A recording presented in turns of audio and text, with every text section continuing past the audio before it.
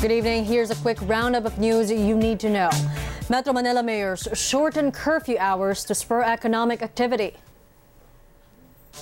A group of Philippine doctors says the National Capital Region is not yet ready for looser quarantine restrictions.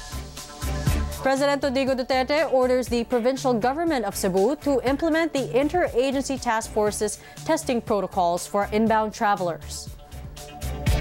And China slams a joint statement by the group of 7 leaders scolding Beijing over a range of issues as it grows interference in the country's internal affairs. And those are the headlines. Keep it here on ANC.